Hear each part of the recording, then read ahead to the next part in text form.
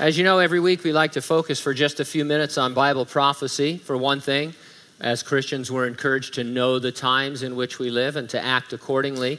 Paul the Apostle said that a reason for right living is that you know how late it is, speaking of the end times. He said time is running out.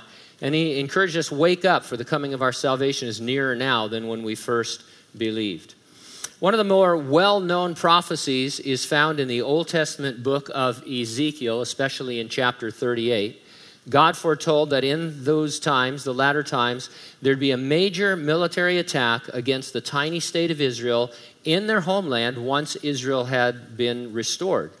God indicated that the attack would be comprised of the armies of 6 nations as they were known back in Ezekiel's day. He names them. One of the nations is Gomer. In Ezekiel's day, Gomer was a tribal group of people who were located in the central part of what we would call Turkey today. Another nation named by Ezekiel is the house of Togarmah. In Ezekiel's day, that was the eastern part of Turkey. Gog is yet another nation on the list. A lot of scholars argue that it is Russia, but there's better evidence that Gog, too, was a people settled in Turkey. Also, the attack is said to come from the uttermost parts of the north. If you look just on a map immediately, you'll see Russia north of Israel, of course. But if you draw a line from Jerusalem to the North Pole, that line actually goes not through Russia, but through Turkey.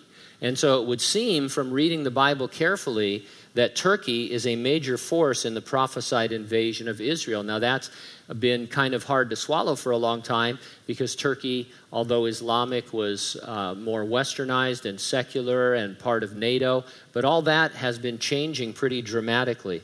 What are some of the changes? Well, Turkey's President Erdogan has reiterated on several occasions his ambition to resurrect the Ottoman Empire.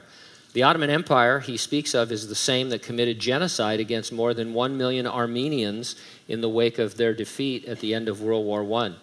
In late October 2014, he stated it was his, quote, grand design to recreate the Ottoman Caliphate. A caliphate is someone appointed by God to lead all of Islam under a just system of Sharia governance. And so Erdogan sees himself as the caliphate who's going to unite all of the Muslim world under one huge empire. One writer said, and I quote, "No one should dismiss Erdogan's yet hidden illusion to commit genocide against the Jews in Israel.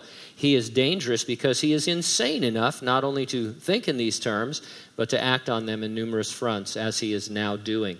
One of the articles I read was titled, "Army of Islam, Erdogan's Plot Against Israel." It reads like this: less than a month ago, in advance of the summit of the Organization of Islamic Cooperation in Istanbul, the Turkish daily newspaper, which is considered one of the mouthpieces of Erdogan and his ruling party, published an article entitled "A Call for Urgent Action." The same article was published on the website with a different title, "What if an Army of Islam was formed against Israel?" The article openly called on the member states of the OIC, the Islamic Cooperation, to form a joint army of Islam to simultaneously attack the Israelites from east, west, north, and south. According to Israel's Shin Bet, the source of the article appears to be the Turkish company Sadat, which, among other sinister plots, is aiding Hamas with funds and military gear to create a Palestinian army to join in the fight. The idea of creating an army of Islam to destroy Israel was accompanied by an interactive map providing formation of military forces for a joint Muslim attack on Israel. It also provides details on military forces based in the various locations and the role they can play to execute their scheme. And so as you read this, it sounds very much like Ezekiel 38. If you read Ezekiel 38, you would expect that Turkey would play a major role in wanting to invade Israel, and that is exactly what is happening in the world today. What you'd mostly expect, though, from reading the Bible is that Jesus could return at any moment.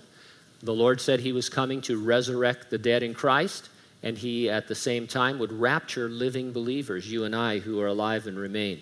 And that event, which we just called the rapture, resurrection and rapture, it's imminent. It could happen at any moment. And that's why I ask you every week, are you ready for it? Are you ready for the rapture? If not, get ready, stay ready, keep looking up. Why? Because ready or not, Jesus is coming. Amen. All right.